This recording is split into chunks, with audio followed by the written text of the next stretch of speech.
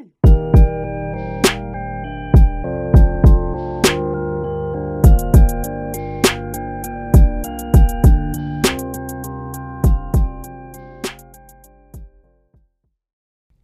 Monday and welcome to the Between the Dream podcast. I'm your host, Richard Taylor Jr. I am so excited to be here with you all for this amazing month of May, which is Mental Health Awareness Month. We are going to have some very thought-provoking conversations and hopefully some conversations that will cause you to do several things that we'll get into in a few. But before we do that, I want to say thank you to all of the new listeners who are tuning in.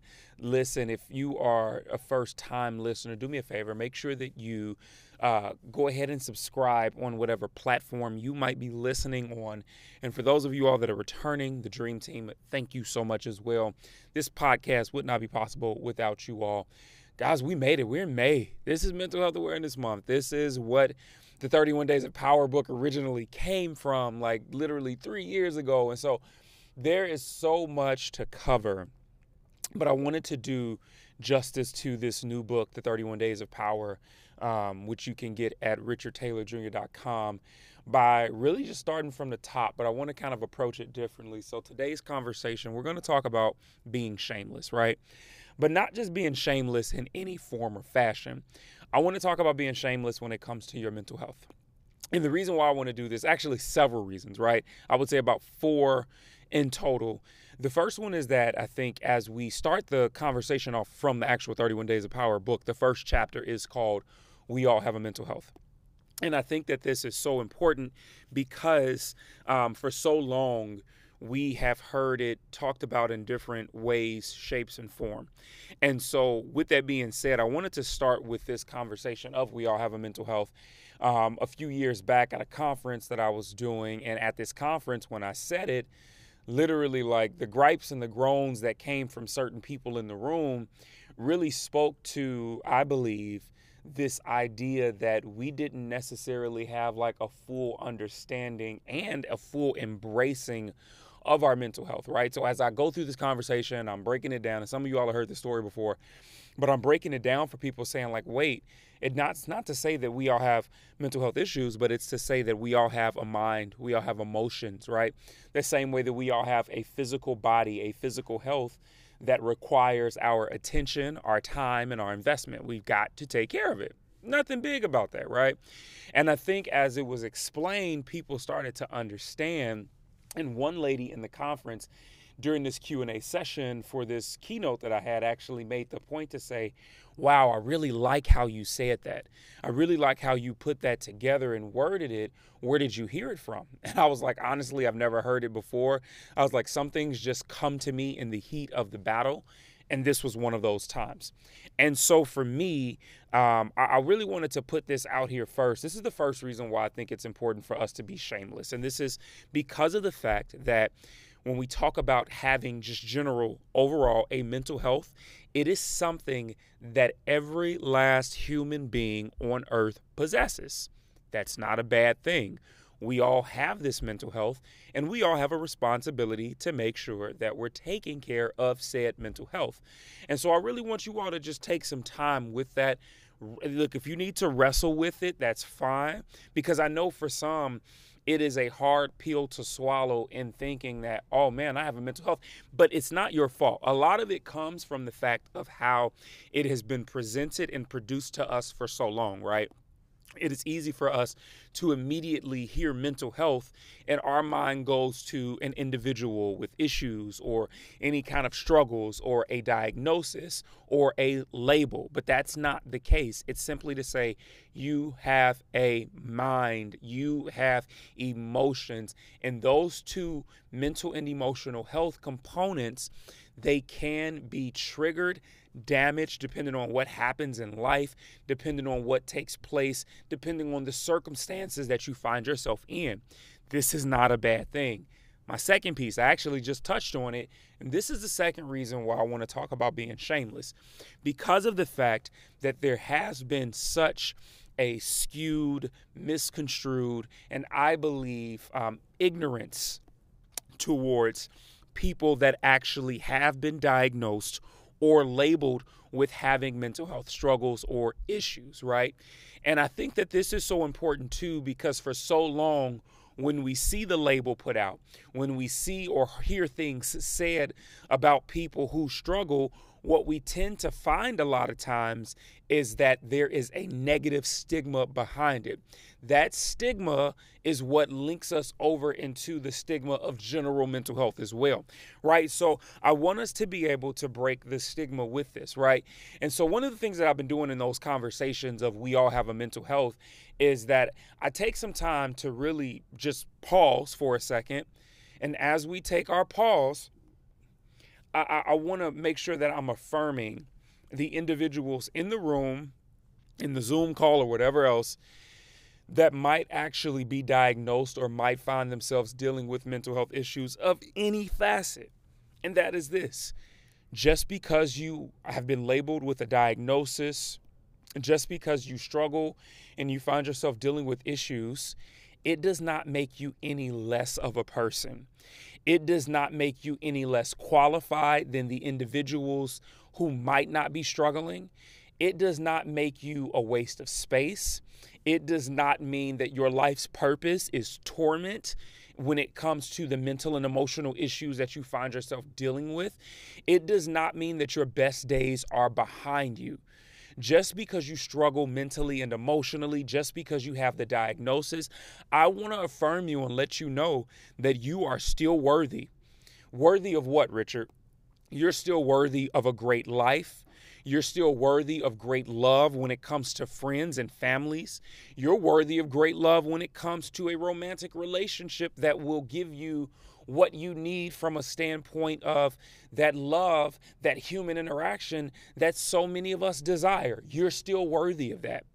You're still worthy of being able to go out and pursue your dreams and your goals.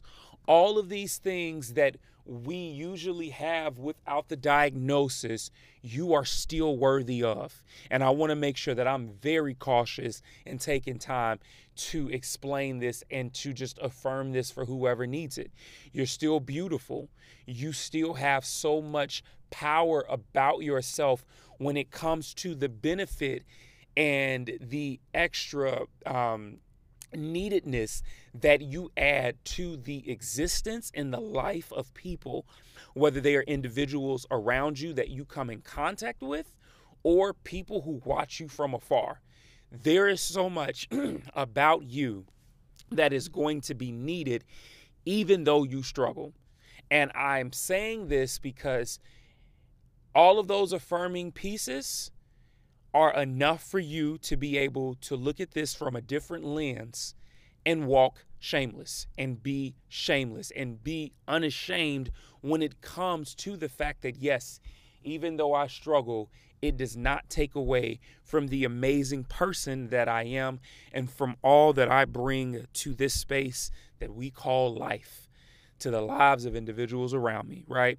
And so in order to break the stigma, I have been using this we all have a mental health component, and I want to encourage you all to use it as well, to literally go out and talk to people and let them know, like when you're having conversations with folks, when somebody opens up, you might be trying to figure out, how do I break the barrier? Because they might feel like, oh, you don't struggle with what I struggle with and you don't have mental health issues. Hey, but guess what? Even though I don't have the issues per se, even though I don't have the diagnosis, I can at least start at this gateway here that says, hey, I might not have that, but what I do have is a mental health. I have empathy, and I have an understanding that even though I don't suffer with said struggles right now, it doesn't mean that if I'm not, and this is going to be my third point, being proactive rather than reactive within it, I can find myself in the space where I'm getting beat down from time to time by my struggles, by my mental and emotional issues, right? And so this is the third point that I want to leave you all when it comes to the we all have a mental health piece, right? We have got to be proactive rather than reactive when it comes to our mental and emotional health, right? This means that when you have finished wrestling with the idea that you have a mental health, you can now start to say, hey, I've acknowledged it. This is something that I agree with and I understand. Now that I know that I simply have a brain, a mind that receives so much data that can incur so much stress, that can take in trauma at a given moment. Once I've come to that grip, I can now say, what do I need to do to allow myself to make sure that I'm being proactive with said mental health? What do I need to do when it comes to just simply putting some good barriers up to make sure that I'm taking care of myself ahead of time and not having to try and figure this thing out on the back burner when it's all gone to crap? What things can you implement now that will be of benefit and of help so that when trauma does come, when a trigger does finally hit you that speaks to you, you don't have to fall victim and go down this big spiraling rabbit hole, but rather you've been equipped enough to say, hey, this hurt. I definitely got some feelings about it. I'm not perfect, right? I definitely am holding some kind of grudge or anger or frustration or sadness or fear, whatever it might be. With you acknowledging and being proactive, it doesn't mean that you won't have some uphill battles, but I can guarantee you that the uphill battles that you have will not be nearly as difficult because you've set the foundation to be proactive and making sure that you were taking care of yourself from a standpoint of how you invest into your mental. What are you watching? What are you listening to? What are you eating? What are you consuming in every area of your life that will do you a favor and boost you in the good times? That way, when the bad comes, you've already been equipped. Being proactive is so important because what we tend to have happen, unfortunately, a lot of times is that we react. And depending on the severity of the situation, when we react, if we can be honest, depending on the severity of the situation, depending on the severity of the trauma or the trigger, sometimes our reactions can be life-threatening. And I want to break this down real quick. Guys, for those of you all that don't know, from the age of 10 to 20, I dealt with depression, anxiety, and multiple suicide attempts throughout that 10-year span. And for me growing up, it was not something to be talked about because we had so many different codes of what happens in this house stays in this house, or the fact that I grew up in the church. And so from a religious background, it was always you're not praying hard enough or you're not doing enough. And then from the background of being, a young black man, it was, oh, your ancestors were slaves. They had it worse. Then you combine that with the fact that, for so long, obviously, I think that parents, even in their good-spiritedness of trying to do the right things or trying to find the right things to say, didn't always have it. And so because they didn't always have it, it was easy to say, I provide everything that you need. You have no reason to be sad, not understanding that when we talk about the mental health piece, it's not always coming from provision, specifically monetary, right? When it comes to, yes, I'm grateful for the roof over my head. Yes, I'm grateful for the food that I'm able to eat, but that's not where my struggle is coming from. That is not what's pulling me down and beating me down, right? Like, no, that is not the thing that I feel is keeping me weighed so heavy. This is an internal battle. And so because of all of this, I stayed in silence for so long.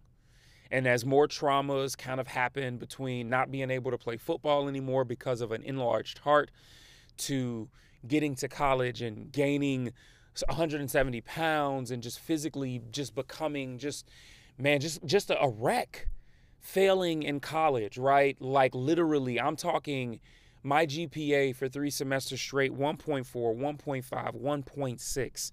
Academic probation, being in an abusive relationship, having issues back at home with my parents, trying to figure this out, feeling rejection, feeling the fear, feeling the anger. And through all of this, I never did anything to try and figure out the issue, to try and deal with the issue. So literally, I had these small spurts where I would take an object to my skin. I would do different things. I would try and end myself. I would try and take myself out because I felt like a waste of space. I felt like I didn't have a purpose. I felt like life was not for me.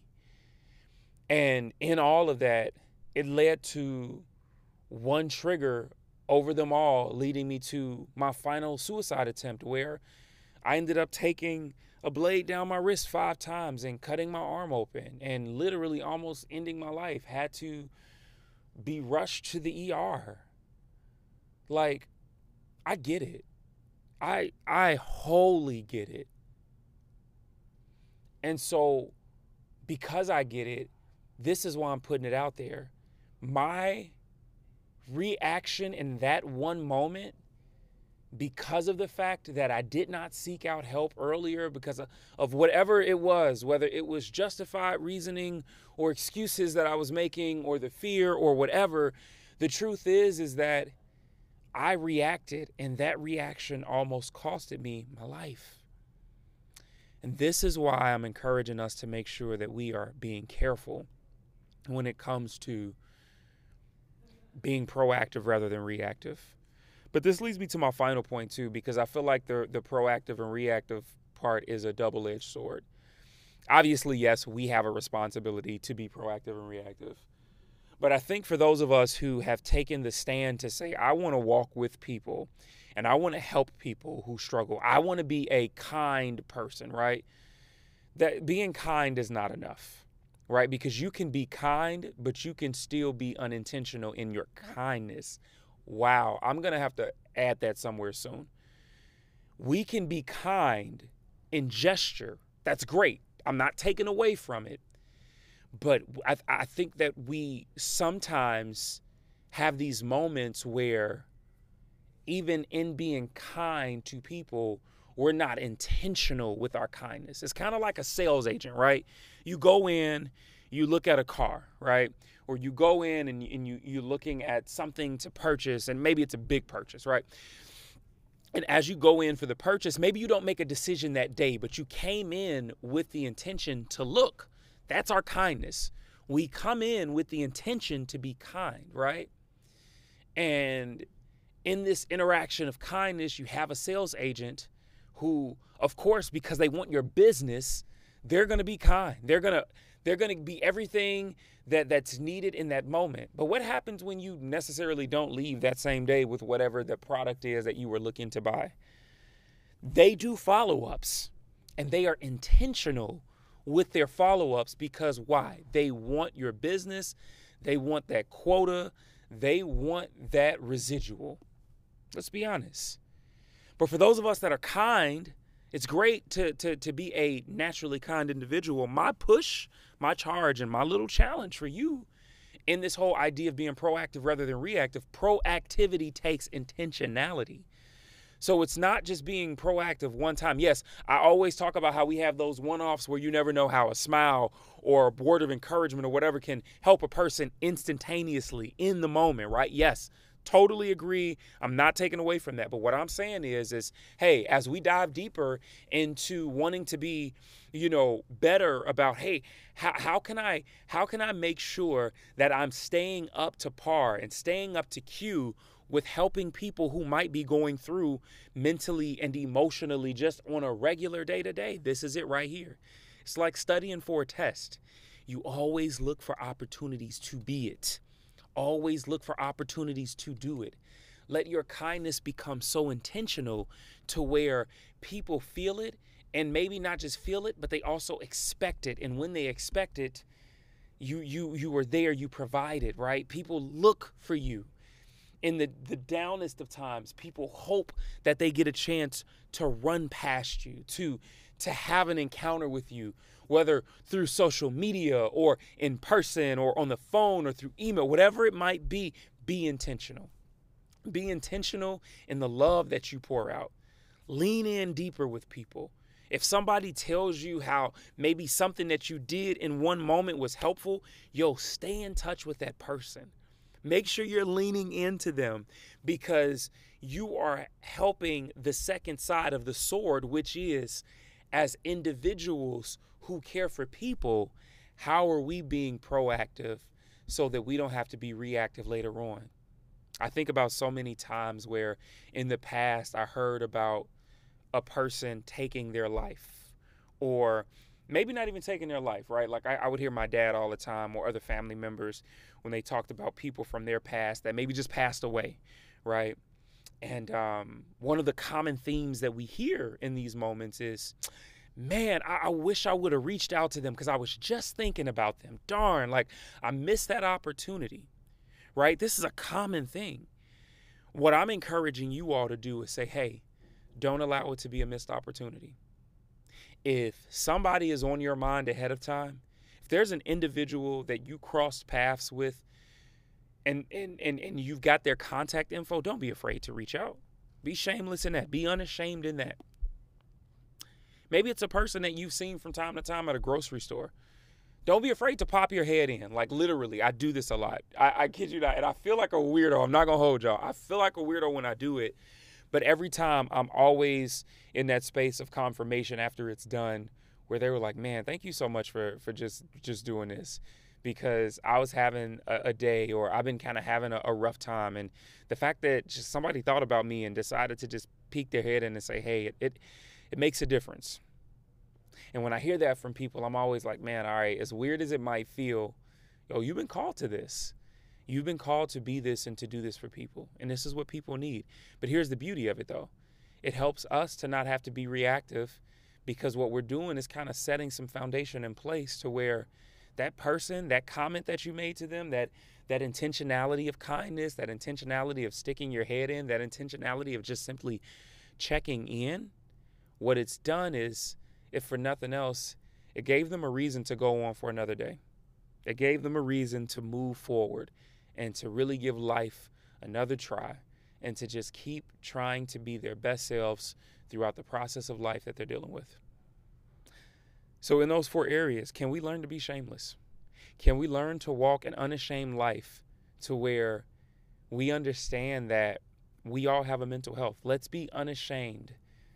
Let's be shameless in that mental health, in embracing it, and helping others to embrace theirs, and to build a community. When we talk about a community approach, a community-based approach to mental health, because therapists and psychotherapists and counselors and psychologists and psychiatrists, like they are at their wits' end when it comes to the fact that they have so much. And sometimes the demand is usually outweighing the resource. But what happens if we as a community, okay, yeah, we don't have degrees, fine. We don't necessarily have all the paperwork, but what do you have? I think about the speech that I heard from back in the 60s, what's in your hands, right? And his name was on the tip of my tongue. It was a speech that was done by a member of Congress, I believe. Powell was his last name. Forgive me because I don't want to butcher it. But in this speech of what's in your hands, he went through all of these different components. He talked about Moses having a speech impediment, but even with Moses' speech impediment, God is literally like, I've called you to lead people. What's in your hands? You might look at yourself. You might be the blind person who doesn't have much when it comes to I can't see, but your vision goes well beyond what you can physically see. What's in your hands? You might be the individual that maybe you were the outcast or the underdog growing up, but there's such a great power inside of you. What's in your hands? Let this be the question that you ask yourself. David, a little shepherd boy who, for all intents and purposes, was looked down upon as just a sheep herder, but ended up becoming a king. Why? Because he took the time to evaluate what was in his hands. He became shameless with what he possessed. The power inside of him, the ideas, the creativity, the boldness, the heart, the caring, the meekness, the kindness. When we embrace those things, These are the things that are in our hands. And when we fully tap into them, what happens? We start to function at a higher level in our gifting, in our talents, and in our calling, which speaks greater to our purpose. This is how we become shameless enough to take the leap to go out and be a voice for the voiceless and to help those who need it. This is our message for today. We all have a mental health, and it's time for us to be shameless in it. It's time for us to walk in it, to embrace it, to be proactive in it, to help those who might be struggling. And even if you are struggling, guess what? You are still just as valuable as the person who doesn't. And it's time for us to make sure that we are embracing what we have in our hands. Family, listen, if this conversation helped you all today, and I know we went a little longer, but gotta move how it moves, right? If this conversation helps you, I need you to do me a favor. Make sure you share it, screenshot it, tag me in it. Instagram, Richard.Taylor Jr. Facebook and LinkedIn, Richard L. Taylor Jr. Twitter is @TrulyTaylorMade. Don't forget, you can get your copy of the 31 Days of Power book. Please get your copy of the 31 Days of Power book from RichardTaylorJr.com. We've got some amazing things happening. Some folks have actually purchased it as a gift set because they're running book clubs with the book this month, and they're meeting with their friends, doing, their distance meetings and their Zoom meetings and all of that, having conversations around the 31 Days of Power. I'm going to be doing conversations every day on social media with different guests, and sometimes by myself, and sometimes I'm going to just be doing drop-ins. I just want to hear from you. I want to do drop-ins, and we're going to do drop-ins, and we will talk, and we will take time, because I think it's important. So make sure you stay in the loop with me. As always, you're not losing in life. You're not failing. You're simply between the dream.